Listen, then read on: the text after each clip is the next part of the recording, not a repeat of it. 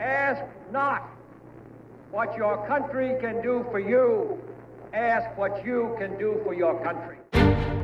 You hold the line faithful to duty, confronting our nation's foes with implacable will. A vital element in keeping the peace is our military, so that no potential aggressor may be tempted to risk his own destruction. You hold the line true to honor, living by a moral code regardless of who is watching. Our surrender will be voluntary because by that time we will have been weakened from within spiritually, morally, and economically. Welcome back to another episode of Holding the Line. I'm your host, Guy Snodgrass, and joining me is co-host Mark Solomons. Mark, how you doing? I'm doing great, Guy. Welcome back from Texas, and hope everybody's doing working for the weekend here. You bet. Had a great time. As Mark alluded to, I'd actually spent the last week down in Texas, the Dallas-Fort Worth area. That's my hometown. A lot of friends and family still there, so it was great to get down there for some business. And, of course, you read a lot in the news, and you see a lot of hyperventilating about travel in America. Obviously, as long as you're wearing the proper personal protective equipment, your PPE, like your mask and everything else you might want, it's relatively safe. But it was nice to see how the airlines handled it. They handled it very well. Got to Texas. I would tell you that the restrictions there are certainly much looser than they are here in the state of Virginia. I think when you're out and about, you see maybe 1/4 or maybe 1/3 of the people wearing masks. Everybody else is kind of running around like it's normal. So we'll see how that turns out. Fingers crossed. But I do know today I saw a report saying that Texas is one of the leading states now with a significant uptick in infections. But without much context behind it, it's hard to know what that's going to lead to, if anything. But we're in the warmer weather. We're in the summer season. So hopefully now as people break out of those confined spaces indoors, that'll help out too. And then you get back to Virginia. And a lot of news had been breaking here in Virginia, right, Mark? Yeah, it's been a crazy 72 hours, that's for sure. Like you said, I was gone for the last week, and we had already recorded our conversation with Joe Larson. If you didn't catch the previous episode, it was fantastic. It was our second of a 3-part series on artificial intelligence with retired U.S. Marine Lieutenant Colonel Joe Larson. He had been the deputy director for Project Maven, which sounds great, but it was the more fancy term as the Algorithmic Warfare Cross-Functional Team. And it's all about bringing artificial intelligence into the Department of Defense in a very real, tangible way. So the downside was we'd recorded that episode before I even went down to Texas. And so you had the George Floyd death occur during that period of time. We didn't get a chance to touch on it then, but certainly since we're doing this special episode, I think we should touch on it now. So I'm curious, Mark, you've been following this closely. What do you think about what you've seen so far? And of course, its impacts on national security, foreign policy, the military. Well, yeah, I think the first thing we all got to get our heads around it is how, in the 21st century, does this still happen where, an innocent black man is killed on, live photo, videotaping his death there by, Minneapolis police force. It just is unexplainable. I just cannot understand it in this day and age. But, I think DOJ and a lot of other folks are going to have to put their heads collectively together and get to the bottom of why this keeps happening. It's just sad on so many levels. And of course, that has led to a number of other things that we're going through right now. But at the end of the day, it's whether it's the military or the police force, the use of force, and achieving your objectives, whether you're keeping your society safe or defending from a foreign adversary. There's right ways to do it and wrong ways to do it. I would be the first to say what those 4 Minneapolis police officers did was the wrong way to go about business. And if somebody wants to disagree, I certainly would like to hear why. Suspect you're not going to get much disagreement from anybody across the country at this point in time. In fact, even today, as I was taking a ride with Uber back to the house, and the gentleman driving was watching the ESPN interview with Drew Brees, quarterback for the New Orleans Saints, where he had caught a lot of flack because he decided to wade back into this debate about Colin Kaepernick and kneeling and saying it was about the flag. So, I think that the entire country, I guess that's a convoluted way of saying the entire country seems like they're fairly on board with what happened in Minneapolis and just how tragic that turn of events was. Of course, then you have the follow-on with largely peaceful protests around the country. Unfortunately, you can say around the world for that matter. It's a global following now. People protesting around the world. Yeah, that's a great point. I mean, and of course, it also just reinforces America's leadership position in the world, that what happens here gets sent around the world and people respond and react to it, either in solidarity or they use it against you. And we'll get to that point in a minute. But now you have a situation where the military gets drawn into the fight. So, you were here in the local area in DC. So kind of why don't you walk our listeners through some of, the quick thumbnail sketch of what happened with Secretary Esper and General Milley and the use of the military.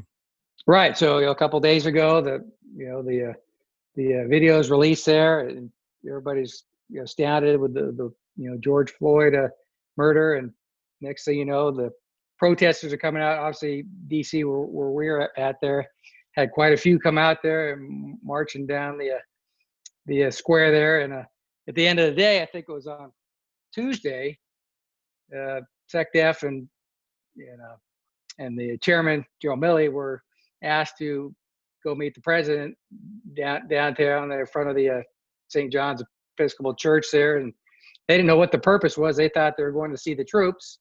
And en route to the square, the local DC police are on horseback, clearing the crowds out with rubber bullets and tear gas and all kinds of escalatory measures to clear the square. And as we eventually saw, all for the purpose of a photo op. Now, you look at the pictures of Secretary of Defense Esper and General Milley, they look like they're both completely caught off guard and surprised. And I'm sure they didn't appreciate what was going on and did their best at the initial first cut to try and explain their way out of it. But, like with most things, if you're at the top of a hole, the first thing you want to do is stop digging. And they didn't. At least Secretary Esper continued to dig, and his battle space comment kind of made things worse. And that ignited the whole media frenzy with people saying, look, this is America. We aren't, trying to clear out Iraq or Afghanistan here. We're calling things battle space. So that didn't go over too well Tuesday. He had to apologize. And then Wednesday he came back out and explained his position. And of course, amongst all that, people were talking about more people getting activated, more active duty troops getting activated. And next, they're talking about the Insurrection Act coming into play, and, all these active duty forces around the country getting activated to, essentially impose martial law. So make a long story short, it really got blown out of proportion. So the secretary had to do damage control. And to his credit, he did come out and say, hey, look, I do not support this Insurrection Act. We're going to see how that plays out with President Trump and his staff. Apparently has ruffled some feathers there in the White House. But anyway, he was correct in saying that we are not heading anywhere towards martial law or a military revolution here in America. At the end of the day, it was a poorly executed use of police force for conducting a photo op. There are a number of different ways somebody could have gone about it, but it was not probably discussed or let out to very many people. So you keep things close. You don't get a all 360 eyes view on how to get at a problem. And we are where we are now. And I think the best thing we can do is just let our listeners know, and hopefully I'm sure the country's paying attention. This is not any kind of martial law. We're not headed towards some 7 days of May scenario here. It's going to work itself out. And I think protesters, using their right to protest, are for the most part doing it peacefully. Are there rioters and looters out there? Sure. I mean, again, the police are dealing with that, but it's all going to work itself out there. The big thing is to keep focused on is the safety, from the corona, making sure the protesters are heard and George Floyd is properly paid the right amount of attention, and then we can eventually get back to business. So that's kind of it in a nutshell. Yeah, thanks, Mark. I mean, I think that's a great summation, and it's an important one too, because I think the last time we checked, we had somewhere on the order of 39 or 40 foreign nations represented amongst our pool of listeners, which is terrific. It's a terrific reach. I know that many of those came from a speech I'd recently given to a group in the UK, a bunch of senior military leaders from a number of different nations, about 150 of those leaders. So it's great that they're listening. And that's why it's important sometimes to walk the dog a little bit on these issues, to make sure that not only for our domestic listeners, but of the international listeners as well, that they have the full context of what's going on. I agree with you. In fact, I was asked that today during an interview about the current situation, and the interviewer had asked, was I concerned about the imposition of martial law, or would there be a possibility for a military coup? This is coming from an interviewer who is from Japan. So once again, that gives you a little window of for other nations when they see this kind of chaotic action and response inside the United States, this is where their mind goes. So like you said, we're nowhere near anything that looks like a coup or martial law. I did want to dispel one myth, because this is something that always came up when I worked for Secretary Mattis. People would always kind of pontificate, well, why doesn't he do X, or why doesn't he do Y? And of course, now you've got a lot of people who are very displeased that Secretary of Defense Mark Esper and Chairman of the Joint Chiefs of Staff General Mark Milley had walked with President Trump to the church for the photo op. And I guess my rejoinder would be, why do you think they have a choice? I mean, you serve at the pleasure of the president. When he calls you to the White House to have a meeting and says, okay, everybody, we're going across the street, you don't raise your hand and say, hey, sir, actually, I'm not going to do that. I mean, I guess if you knew what the purpose was and you disagreed with it wholeheartedly, then I guess that's your hill to die on, and there you go. But I just, you have to put yourself in their shoes and say that they're always trying to fulfill their duty to the president of the United States, and some of that means when he says follow me, you're gonna follow him. The one other thing that I thought that had caught my attention that goes along with this entire scenario was the New York Times op-ed by Arkansas Republican Senator Tom Cotton. He's a member of the Senate Armed Service Committee, so that's why it's important, because he basically said, send in the troops. Mr. President, it's time to show that you're the law and order president. We need to send in the troops. They need to help restore good order and discipline around the country. And as you've noted, there are so many reasons why that would be such a horrible way to conduct business. I'm really surprised that Senator Cotton would even broach that subject, other than just maybe for political points or to pander to the folks back home. But man, and of course, now let's get to the meat of the matter. That's the reason for this special episode we're releasing Friday morning, is so we can cover down on, I guess, really what a lot of people have been talking about for the past 2 days, and that is the fact that Secretary Mattis, who had left office, had widely said that he would not speak about his tenure with President Trump. In fact, for our listeners, if you didn't catch it at the time, he came after me, saying that, but my decision, because I was concerned and wanted to share those concerns about the increasing political nature of the military, about how the military was getting drug into these types of food fights, the lack of coordination, the lack of communication with the American public, what that moment in time looked like. Secretary Mattis came after me for the decision to do that. Now, after some time and some reflection, Secretary Mattis has, I guess, realized that that's actually where he does need to be. So he's broken his vow of silence. Yesterday, he released a statement that Mark referred to earlier. And really, as it's been said, I mean, I agree. I mean, he excoriated the president that he once served, said that he is openly dividing the country. He's not trying to unify it. He thrives on chaos, et cetera. So I'm curious, obviously, you've read the letter. Curious first, as we start off with first principles, what did you think of Mattis's statement? Well, I mean, I'm looking at it right now. I was trying to pick out the key part that really pushed him over the edge. I mean, the title of it is, James Mattis announces President Trump describes him as a threat to the Constitution. Now, that's pretty serious, a threat to the Constitution. So I think probably the use of the military, obviously near and dear to all of us, we've all served in various branches there. That's probably what pushed him over the edge, the inappropriate use, and then clearing out mostly innocent protesters. I mean, were there a couple hoodlums intermixed amongst that crowd? Sure, probably. But it certainly did not require the escalation of force to, I say tear gas, whatever smoke or whatever you want to say.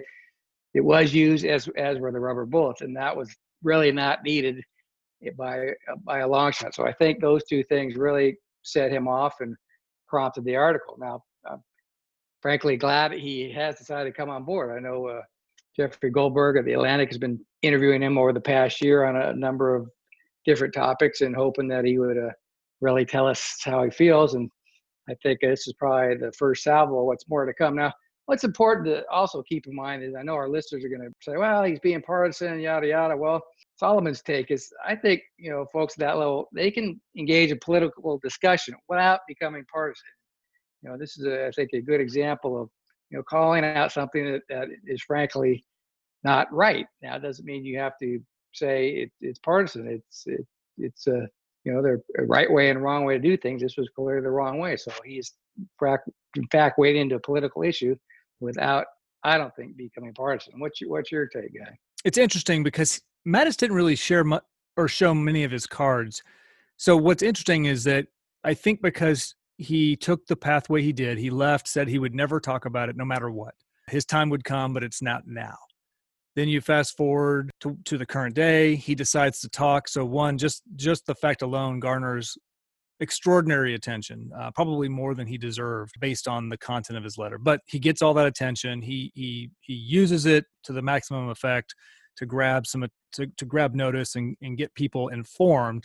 And I think what's interesting is, to your point, he hasn't talked really about anything with his tenure. So is this as you put it during one of our private conversations, is this the opening salvo of much more to come from Jim Mattis? Or is this simply for the moment in time, his concern about how the military is being politicized, how it's being drugged into partisan food fights and being misused within the borders of the United States in a very militaristic policing fashion, that's what tripped him into speaking out to hopefully snap this back. So that certainly caught my eye. And in fact, Mattis has caught flack on social media. He's caught some flack in mainstream media from people who study civilian-military relationships. Alice Hunt Friend at CSIS, Corey Shockey from AEI, Jim Golby, who's written a lot about civ-mil relations. These are individuals who have spent a lot of time and effort and energy studying the relationship that exists between the military, the civilian leadership, and then the citizens that they serve. And they didn't necessarily embrace Mattis's position. In fact, I believe it was Alice who really kind of lit into Mattis saying, hey, you're trying to have it both ways. You took a political position as the Secretary of Defense. You knowingly cast off your 4 stars as a general, but as soon as you're out, you want to rush right back and claim the title of general, and that's how you want America to refer to you and think about you. And that is true, because we talked about that when I was in Mattis's office. So, it's an interesting position and period of time. The one thing that I guess we should bat around maybe a little bit more is just, did this move the needle for anybody? Do you think that members of the military had their opinions change or their minds change because Mattis suddenly decided to speak out? Do you feel that this is the tipping point that people have expected to be a long time in coming, and that a group of people speak out around a flashpoint and suddenly you see the scale starting to tip away from President Trump? Or do you believe that this is just another flash in the pan? No, I mean, to your point there, I think all parties are camped in. It's baked in the cake at this point moving forward. What I think, not only Mattis, but Admiral Stavridis and Mullen there, with all of them making their statements, what I think they're trying to do is calm the populace, U.S. population writ large there, to let everybody know, look, there's not some insurrection coming. As far as the politics go, I mean, whether you're Democrat or Republican, that I don't think is going to have the needle move one way or the other. Frankly, I'm surprised that Senator Murkowski came up on the net today and said, well, she was glad that Joe Mattis opened the can up there. But of course, nobody else behind her has chimed in as of yet. Democrat side there, they've all said, what Trump was doing with the photo op is outrageous. Same story we've been hearing on that side. And the military, for the most part, they are doing what they do. They're following the order from their next hire and doing things lawfully there. I mean, obviously they're going to do what their commanders say, but they also know that if something's illegal, immoral, or unethical, they don't have to follow that order. So for the most part, I think all the camps are going to go back to where they were, regroup. But I think for the population writ large, they just need to be aware that there's not some coup coming here. Yeah. So Mark, I guess where I'd come down is that nothing has really changed. I agree with your points. Nothing's really changed. The 30 to 40% who are diehard Trump supporters will remain so. The 30 or 40% of the nation that can't stand President Trump, no matter what he does, are going to remain that way. And then you've got that 20 to 40 in the middle, and that's your potentially winnable constituency as you head into the November election. So we can certainly expect to see all this continue to, if you think about where we are in the current day, it's not going to get better in the next 5 to 6 months. It's only going to become more contentious, more politically charged.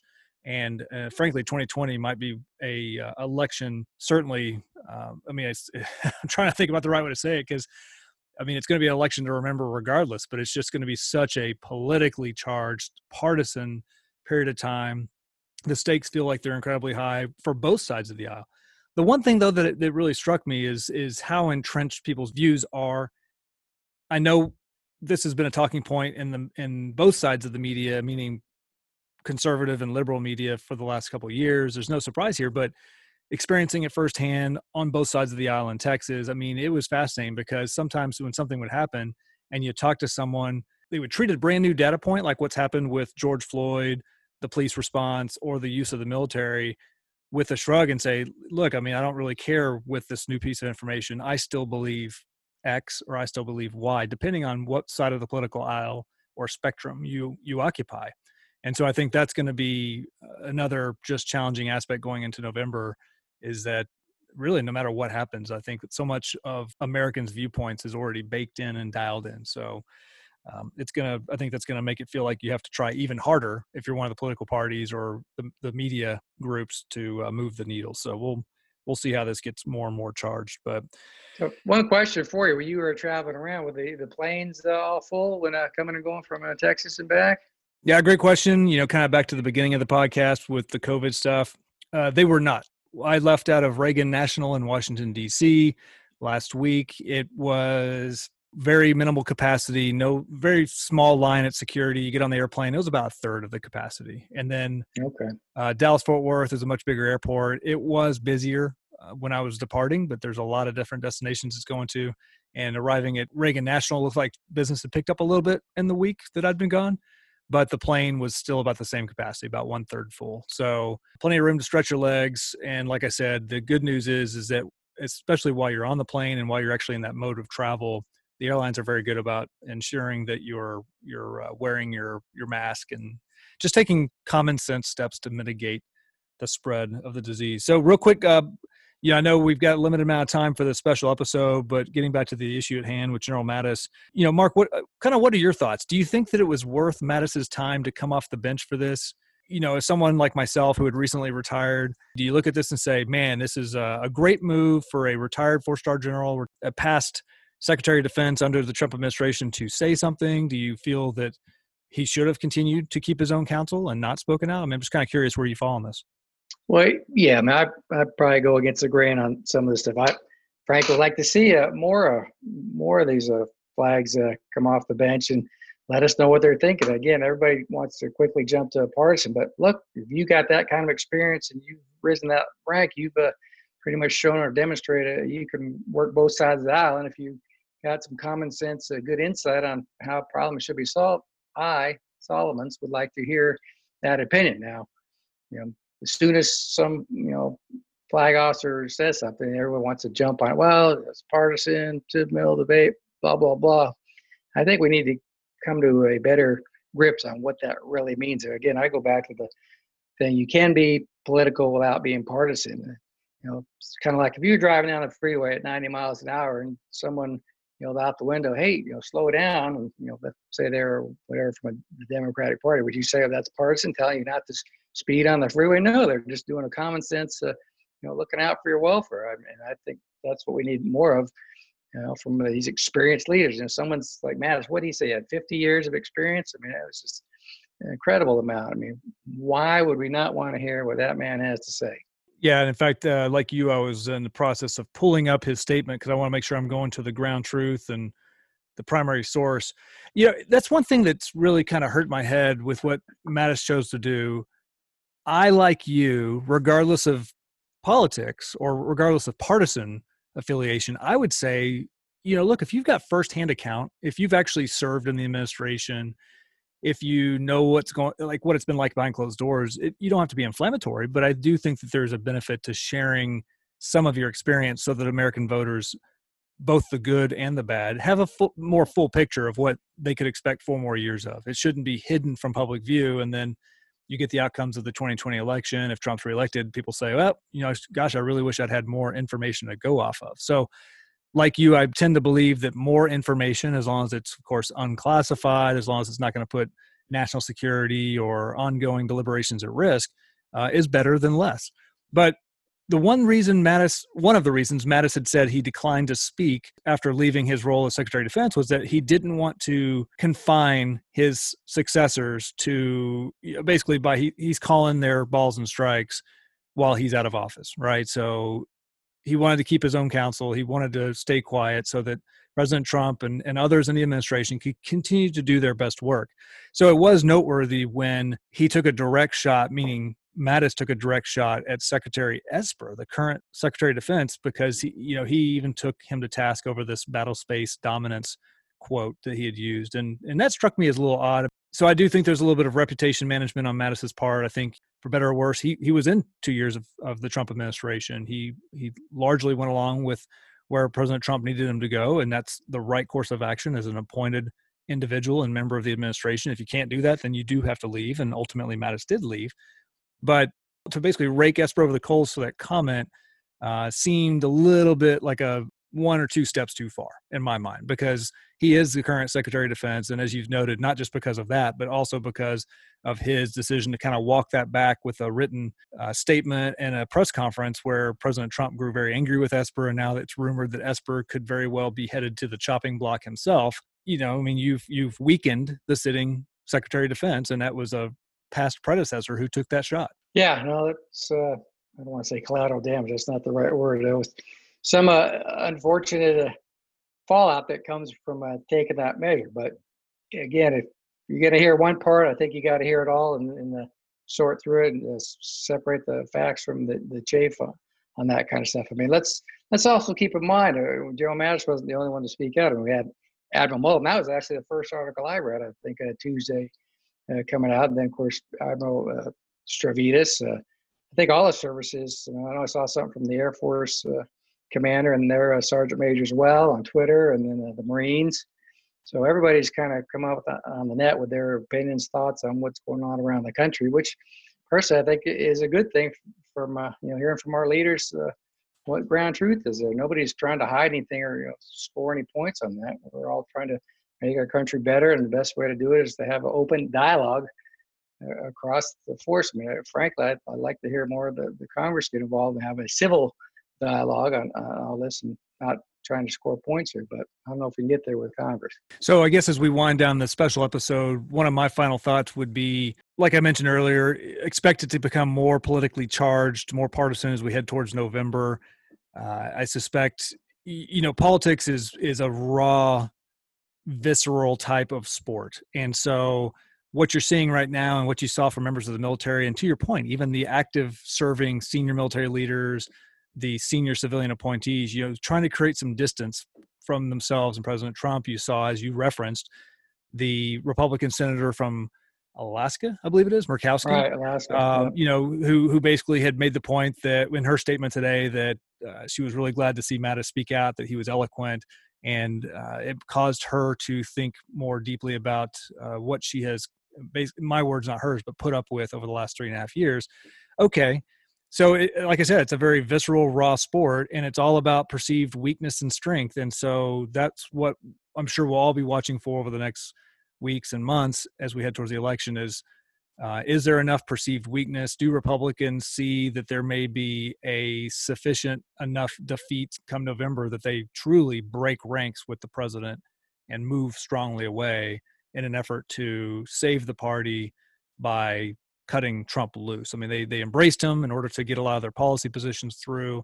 I think if they see that that's no longer tenable, then they would likely run away in order to try and preserve what they can from the November election, meaning preserve control of the Senate, possibly gain some seats back in the House. And if embracing Trump means that that's going to move out of reach, then they would likely cut the president loose as long as they felt that he was sufficiently likely to lose in November. But, so we'll have to wait and see. And of course, the opposite maybe happen. Maybe, some really good things if there's a recovery from coronavirus before the election, if the economy kicks back up and it's moving strong, if this period of unrest is quelled quickly, then what you could see, of course, is that they come roaring back and everyone's copacetic again, meaning those who are on the right side of the aisle head right back into Trump's open embrace. Yeah, I just got to make a comment on that last part. I mean, as much as I would like to see kick the corona problem there, I just can't see it going away anytime soon. In fact, I'm going to say I think it's going to get worse in the next couple of weeks. Let's remember Memorial Day weekend, everybody was, just throwing social distance out the window, swimming together, drinking together. And 14-day incubation period, I think we're going to start seeing a huge spike. What's today? The 4th, I'd say about 10 more days, you're going to see a huge spike. And now throwing all the protesters getting together, it's just going to compound June, and it's just going to continue to rise throughout the summer. So getting unemployment under control or things back to any kind of normalized fashion, I just can't see from a scientific standpoint how that could possibly happen. I mean, somebody wants to say that warmer weather is going to make it go away. I'm not convinced that that's going to do anything for corona. It's a virus, and it's a deadly virus. It spreads very fast, and I don't think we're going to see it slowing down anytime soon. Now, the plus side of that is Fauci announced millions of vaccines coming in as early as the late fall there. So that'd be something to look forward to. But anything done in time for the election, I don't see it happening. Unfortunately, we're going to be spectators here as we have to wait and see what the result is. Just like you mentioned, from a lot of the loosened restrictions around the country, the Memorial Day weekend, and other, travel's picking back up, et cetera. The one thing, of course, that I think most people are aware of is that we never really did flatten the curve. If you go to the Johns Hopkins website, where, I think everyone's kind of universally adopted this as their official tracker, and you can see, we're standing at just shy of 1.9 million cases of coronavirus that's been confirmed. The closest country after us is Brazil with just shy of 600,000. But when you look at the actual curve on a static time, meaning the time is consistent across the bottom axis there, I mean, it didn't flatten out like it did for other countries. It's just continued to build and build and build. So we'll keep an eye on it. But I think if nothing else, other than pontificating on these things, what we can do, and listeners and everyone else can do, is just continue to take those smart steps to mitigate your risk, mitigate your family's risk, wearing your mask, et cetera, as we continue to move forward. But man, just a fast-paced week with a lot of news. That was a reason for us wanting to do a special episode on the fact that Mattis speaks out and everything else that's been going on. So we'll be back again on Tuesday with the part 3 of our 3-part special on artificial intelligence. We're going to hear once again from Joe Larson, the recent deputy director for Project Maven, as he talks to us about operationalizing artificial intelligence. Part 1, we spoke with Steve Askerevich from Booz Allen Hamilton, who talked to us about the basics of artificial intelligence. What does it mean, and where's it going to take us? Part 2, we talked with Joe, who talked to us about the AI strategy, especially with national security. And then here in this part 3, we're going to talk about operationalizing it. How do you actually have that rubber hit the road and have the Department of Defense and the intelligence community get the most out of their engagement with artificial intelligence? So, Mark, as always, a pleasure.